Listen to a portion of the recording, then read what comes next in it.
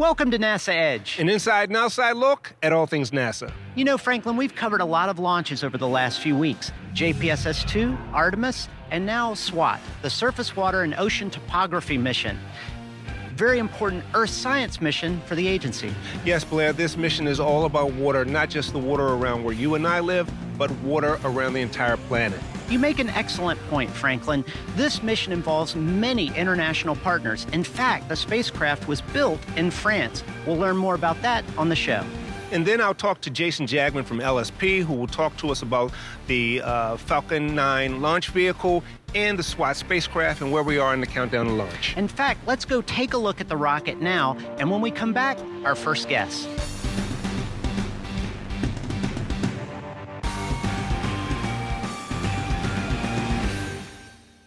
Joining us now is Tahani Amer from NASA headquarters. Tahani, thanks for being on the show. I'm glad to be here. Well, one of the things that's interesting is you're technically the program executive for SWOT, and I don't think we've ever interviewed a program executive. What is a program executive? So the program executive's function is to ensure the project is successful in all levels, from a technical perspective, from schedule and cost. I call it the person that puts the puzzle together and makes sure the glue is connected to make sure we are successful. And this is a function that a lot of my colleagues and myself do at headquarters, and to inform our stakeholder, to be the conduit for the project, and to ensure the project is successful. Well, considering the responsibility, thanks for taking time to be on the show. Now, tell us, what is SWOT? Because, I thought SWOT, it was going to be like the SWAT force, but this is something very different and very important for NASA. What is it? So SWOT is the Surface Water and Ocean Topography. It is a very unique mission, and it's first of its kind. We'll be surveying nearly all surface water in Earth, from the ocean to the land, and be able to understand global picture of the water cycle, and be able to help us address transformative question about climate change, our water cycle, how is the ocean absorb the carbon and the heat, and where is the water is and where it's going.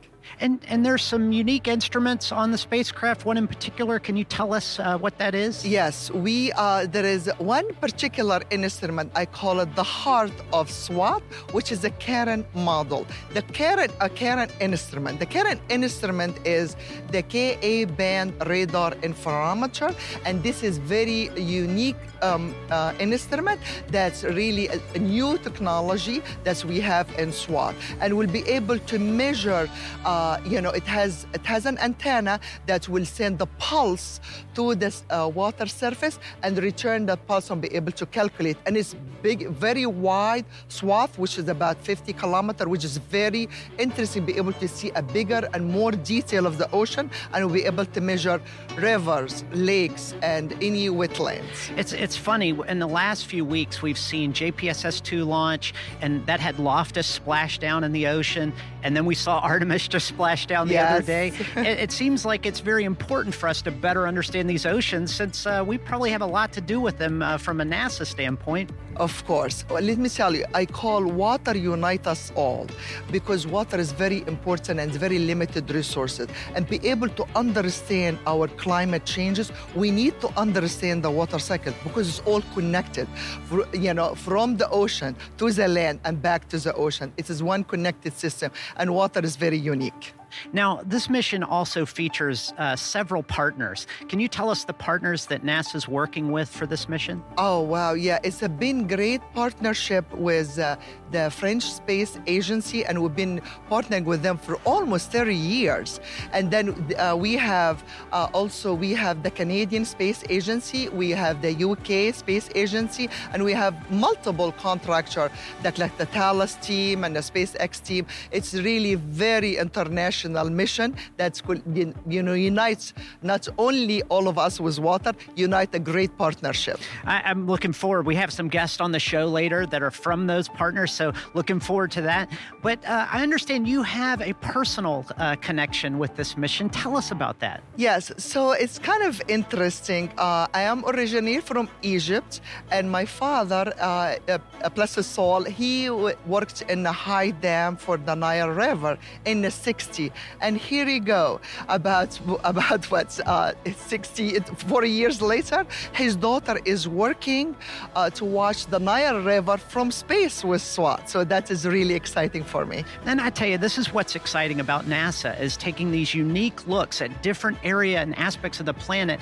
Because as you said earlier, we do need a better understanding if we're all going to live on this planet and use these resources properly. Yes, of course. It is very important to understand the limited resources of water, and two, how is that affecting the climate changes, and be able to predict, have better model for floods and weather, extreme weather and droughts that affect all of our life. And SWAT will be able to give us all this data and help us have a better model and prediction of all this activity. Tahani, thanks so much for being on the show and your work on SWAT. Thank you very much. Go SWAT. Awesome. Now, Franklin had a chance to talk to one of the persons who worked on one of the instruments, that Karen instrument on SWAT. Let's check it out. We're here in the Von Karman Auditorium at the Jet Propulsion Laboratory in front of a model of SWAT. And I'm joined today by Daniel Fernandez, who is the Karen Instrument Manager. How you doing, Daniel? I'm doing great, thank you. Tell us, what is the Karen radar? So Karen radar is a interferometric radar. That means that it is it looks from 2 vantage points, and it's able in this manner to triangulate a point on the surface and make a height measurement. And we use that to measure the height of the ocean and any fresh water on Earth. Very, very small levels of accuracy, centimetric levels of accuracy. And you said centimeters. Now, radars in the past have been able to give accuracy in a few meters, I would say. The best example we have is the shuttle radar topography mission, which mapped the entirety of the Earth over a period of 11 days back in the early 2000s. And that radar measured with an accuracy of a few meters. Now, you've been working with radars your whole career. Now, how special is Karen versus radars of the past? You said that the measurements have gotten a whole lot better, but is that a really big difference? I would say so, yeah. I think what sets this radar apart from any previous radars, I think, is a combination of things. Number one, just the sheer size. So we have very large antennas, about 15 feet long antennas that are separated by like 30 feet away. So they use deployments and all kinds of mechanisms in order to be able to deploy this in space.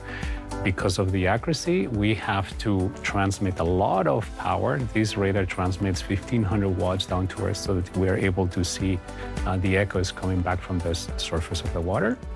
And then the third aspect, I would say, is the overall stability of the system in terms of knowing where it is in space and where exactly is it pointing at. So it goes to, again, you need to know where the spacecraft is to within centimeters, and the angles are also very, very demanding, milli-degrees types of accuracy. So those characteristics set this radar apart from pretty much any other radar that I think has been flown to date.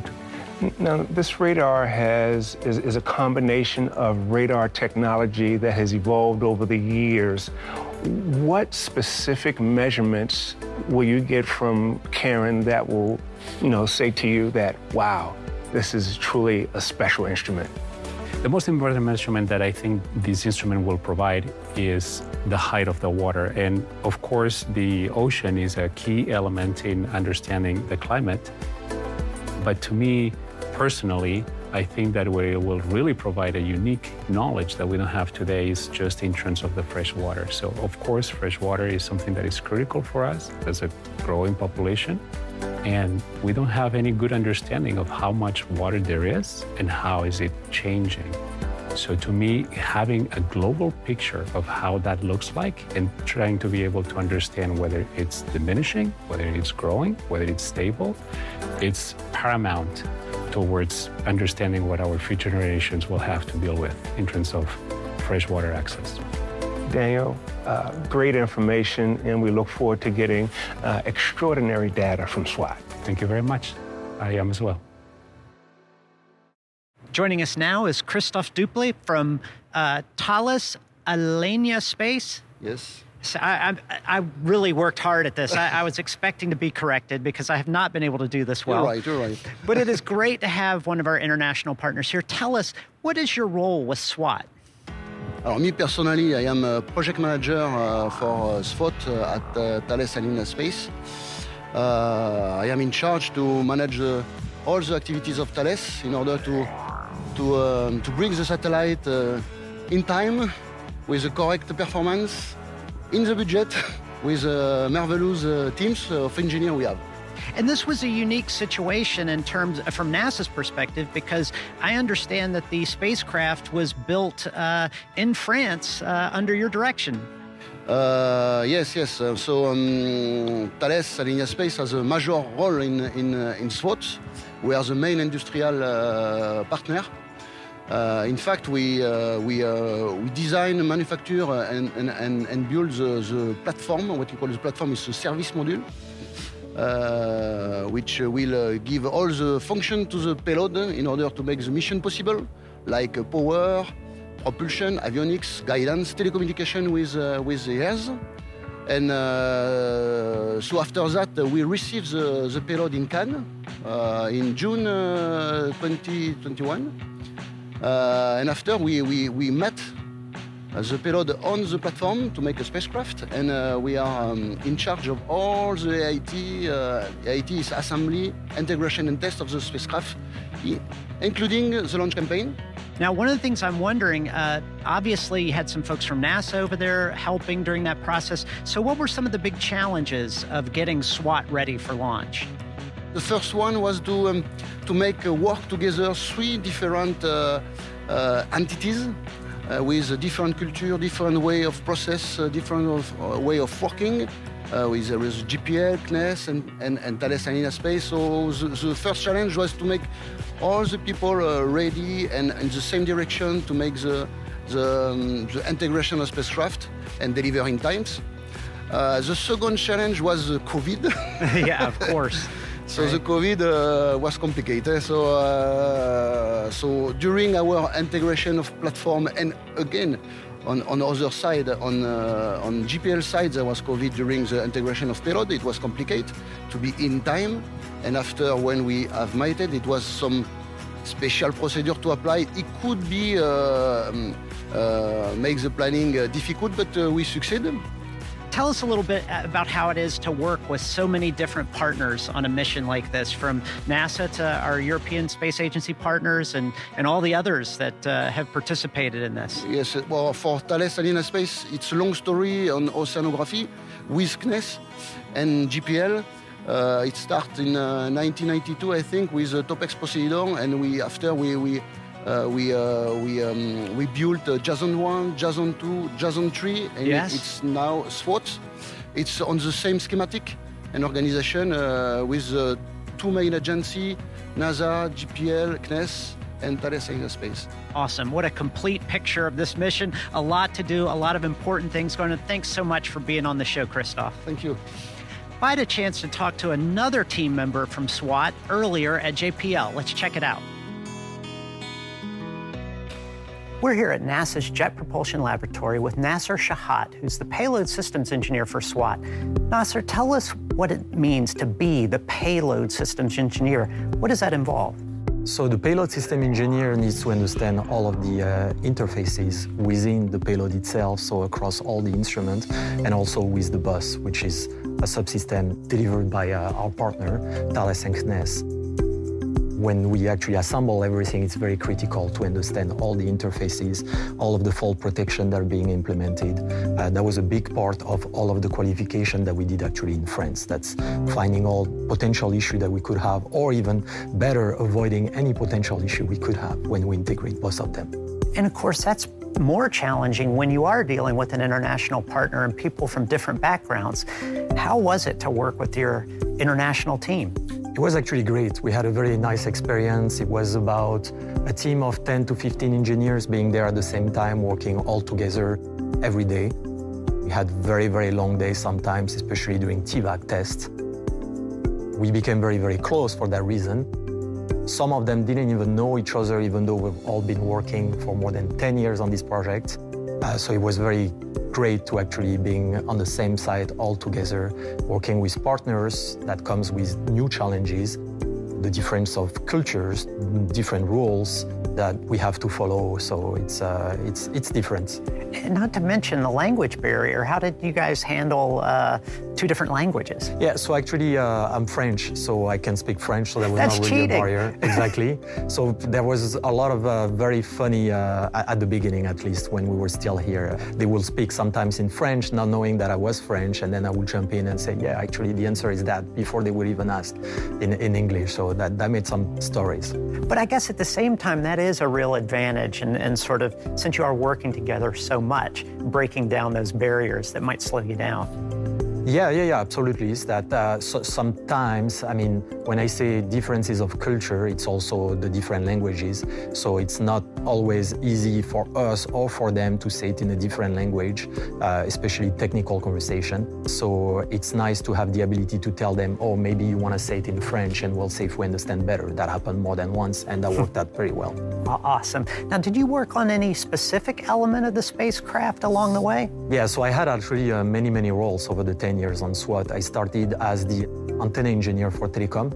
So we developed a new antenna that allows to do a high data rate communication, 620 megabit per second with a low gain antenna, which was quite a challenge. Then I worked as the EMI/EMC system engineer, making sure that all of the instruments were compatible with each other, because we have transmitter on one hand, we have receiver on the other hand. Some of the receivers are very sensitive, so we need to make sure that they can actually work at the same time without interfering with each other. Then I worked as the product delivery manager for the high power amplifier on the Karen instrument, which was a whole beast on its own. And then my final role, which is my current role, which is a payload system engineer, and I'm also the cognizant engineer for the payload. I guess a better question would have been, what didn't you do on SWAT? I didn't do a lot of things. Obviously, it's a teamwork with a lot of talented people working on a project, and that wouldn't be possible with all the talents that we have here at JPL and also our abroad partners. Joining us now is Christine Jabara, as a mechanical engineer for SWAT. Christine, thanks for being on the show. Thank you for having me. Well, I got to tell you, I've talked to a lot of different people from SWAT today, lots of different companies, different partners and things like that. But you have worked with this team for a long time. Tell us about your experience working on SWAT, in particular over in France when it was being assembled. Absolutely. So I've been working on the project for years now, and I've been lucky enough to work on a diverse and large team at JPL and across the ocean in France to assemble, build, and test SWAT in various capacities. We've gone through vibration testing, thermal vacuum testing, electromagnetic interference testing, and helped set up the satellite to go through those tests successfully and dealt with all those problems. It's almost like it's easier to answer what you didn't test. We've tested everything. Okay.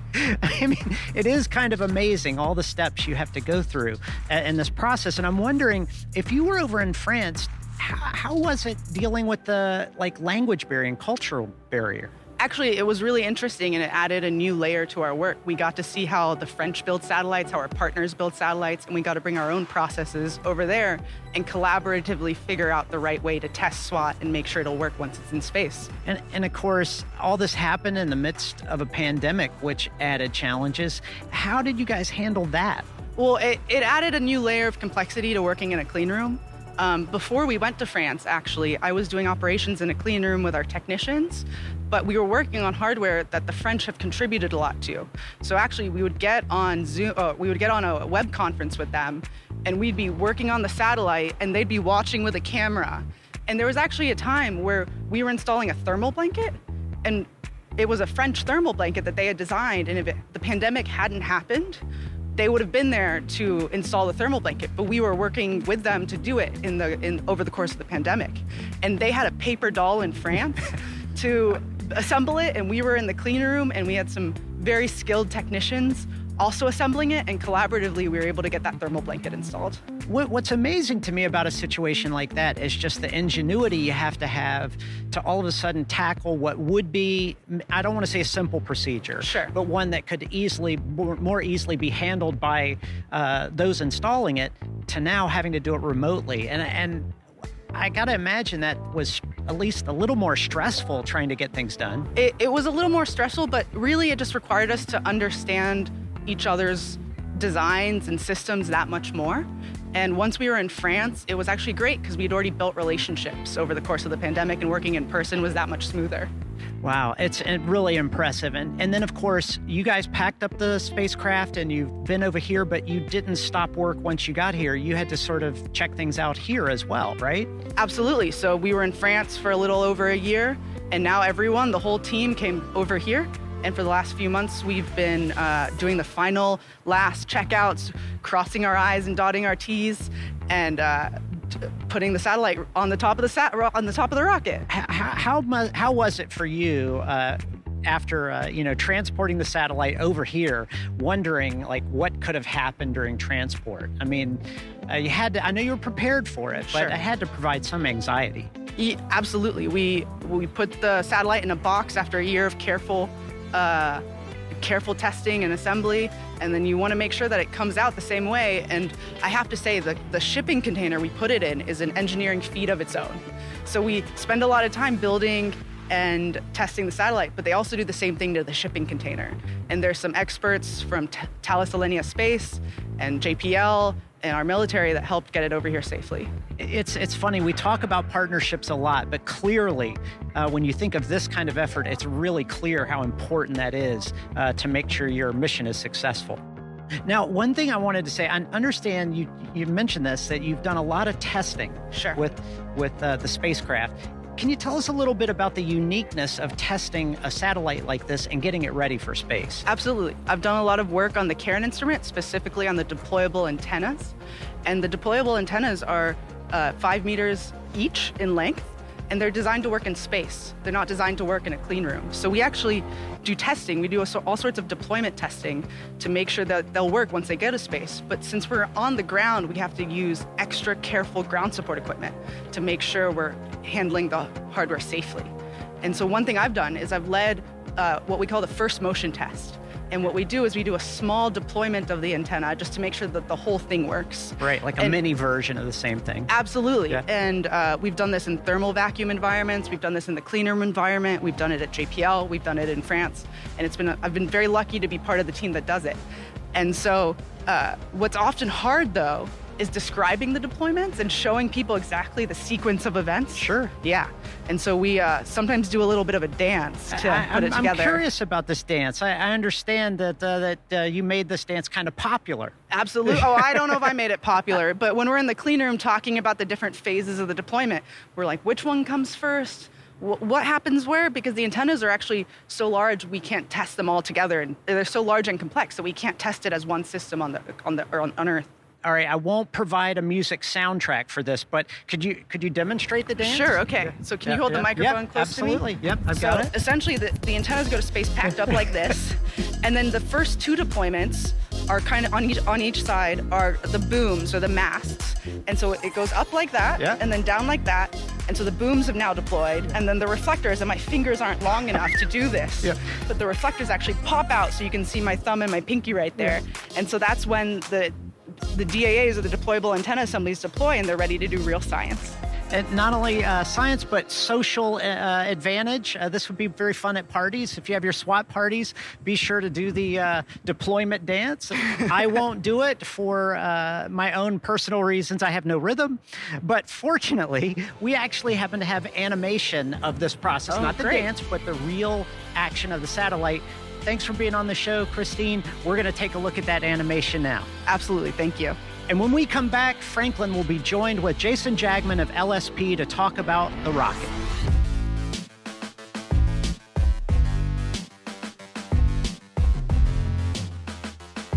Right now, I'm joined by Jason Jagman, who is the Mission Integration Branch Chief from the Launch Services Program. Thanks for joining us, Jason. Thank you. Thanks for having me. Right now, you're the branch chief, but early on in your LSP career, you were a mission integration engineer. Tell us a little bit about that job. Yeah, the mission integration engineer is really the technical person that works with the customer, in this case, our Kinéis and Thales customer, to gather their requirements and really be the technical focal point for the mission and lead the integration team through the entire processing of the mission. So I was fortunate enough actually to be the integration engineer early on SWAT, and actually was part of the team to actually develop the requirements that actually went out to purchase and buy the Falcon 9 that we're flying on today. This Falcon 9 has to roll out and it has to go vertical at the launch pad. Can you tell us a little bit about that process and how that works prior to launch? Yeah, I mean, well, after we did all the spacecraft testing and actually did all the encapsulation activities, so mating the Falcon 9 to the encapsulated assembly or the SWAT spacecraft, in this case, is really that first step. And then really putting the vehicle onto the transporter erector. As we did that, well, actually they happened in reverse order, but really the vehicle got mated and then really ready to do the electrical checkouts, the things that we need to do to say, hey, we're ready to roll out, we're ready to get the vehicle in a good position to get it ready for launch. So really, we executed the static fire this past weekend, which was a really big milestone. We moved that forward to Friday evening. The SpaceX team, the NASA team worked really hard with the customer team to really execute that, to beat the weather. We had some bad weather this weekend because apparently winter was coming. So we had to get out ahead of that and really get to the point where today we're getting rollout and getting that vehicle rolled out. We just had the launch readiness review today in order to allow that activity and get to the point where we're going to roll out. We're going to mechanically mate into the launch pad, also do the electrical hookups and all the connections for all the fluids, what have you, and get ready to go vertical with all the hydraulic activities that are going to lift the transporter erector and get it ready for launch. Are there any benefits to working on the Falcon 9 in the spacecraft while it's horizontal to the ground versus being in a vertical configuration? Yeah, I mean, from a vehicle perspective, there is a lot of advantages that SpaceX does to execute their processing of the vehicle in the horizontal position. They really don't have to worry about a tower structure or anything, and they can rotate the vehicle to work on the parts they need. From the spacecraft perspective, really the spacecraft is in a vertical configuration all the way to mating, encapsulation, and then it gets broke over in the horizontal position just prior to the mating activity to the vehicle itself. So after the Falcon 9 has been taken vertical, what are the next steps in preparation to launch? Well, then we're getting pretty close, that's for sure, right? So really, it's getting electrical connectivity with the spacecraft. That's one of the things that we're going to be doing and getting ready prior to going into the countdown to make sure that the spacecraft team can talk to their spacecraft from a telemetry perspective, get the health, make sure the battery charging is at the appropriate levels. That's one of the major items. And then also all the vehicle preps that happen in the Falcon 9, making sure obviously the commodities are ready. We're going to load those obviously a little bit later, right before a countdown, but and then they'll end up doing all the pad clearing operations and all those kinds of things to get everybody to vacate the pad. And about 3.5 hours before we lift off, the NASA team, the SpaceX team, we're all going to come on console along with the spacecraft customer and really get ready to run through the countdown procedures and do all the readiness polls, and then step into cryo load at about an hour before launch, but really start flowing the propellants about 45-50 minutes before we get into that launch phase. Well, Jason, it sounds like you are well into your new position as a branch chief with LSP, and we thank you for coming on the show today, and we look forward to a successful launch. Oh, well, thank you. Looking forward to it.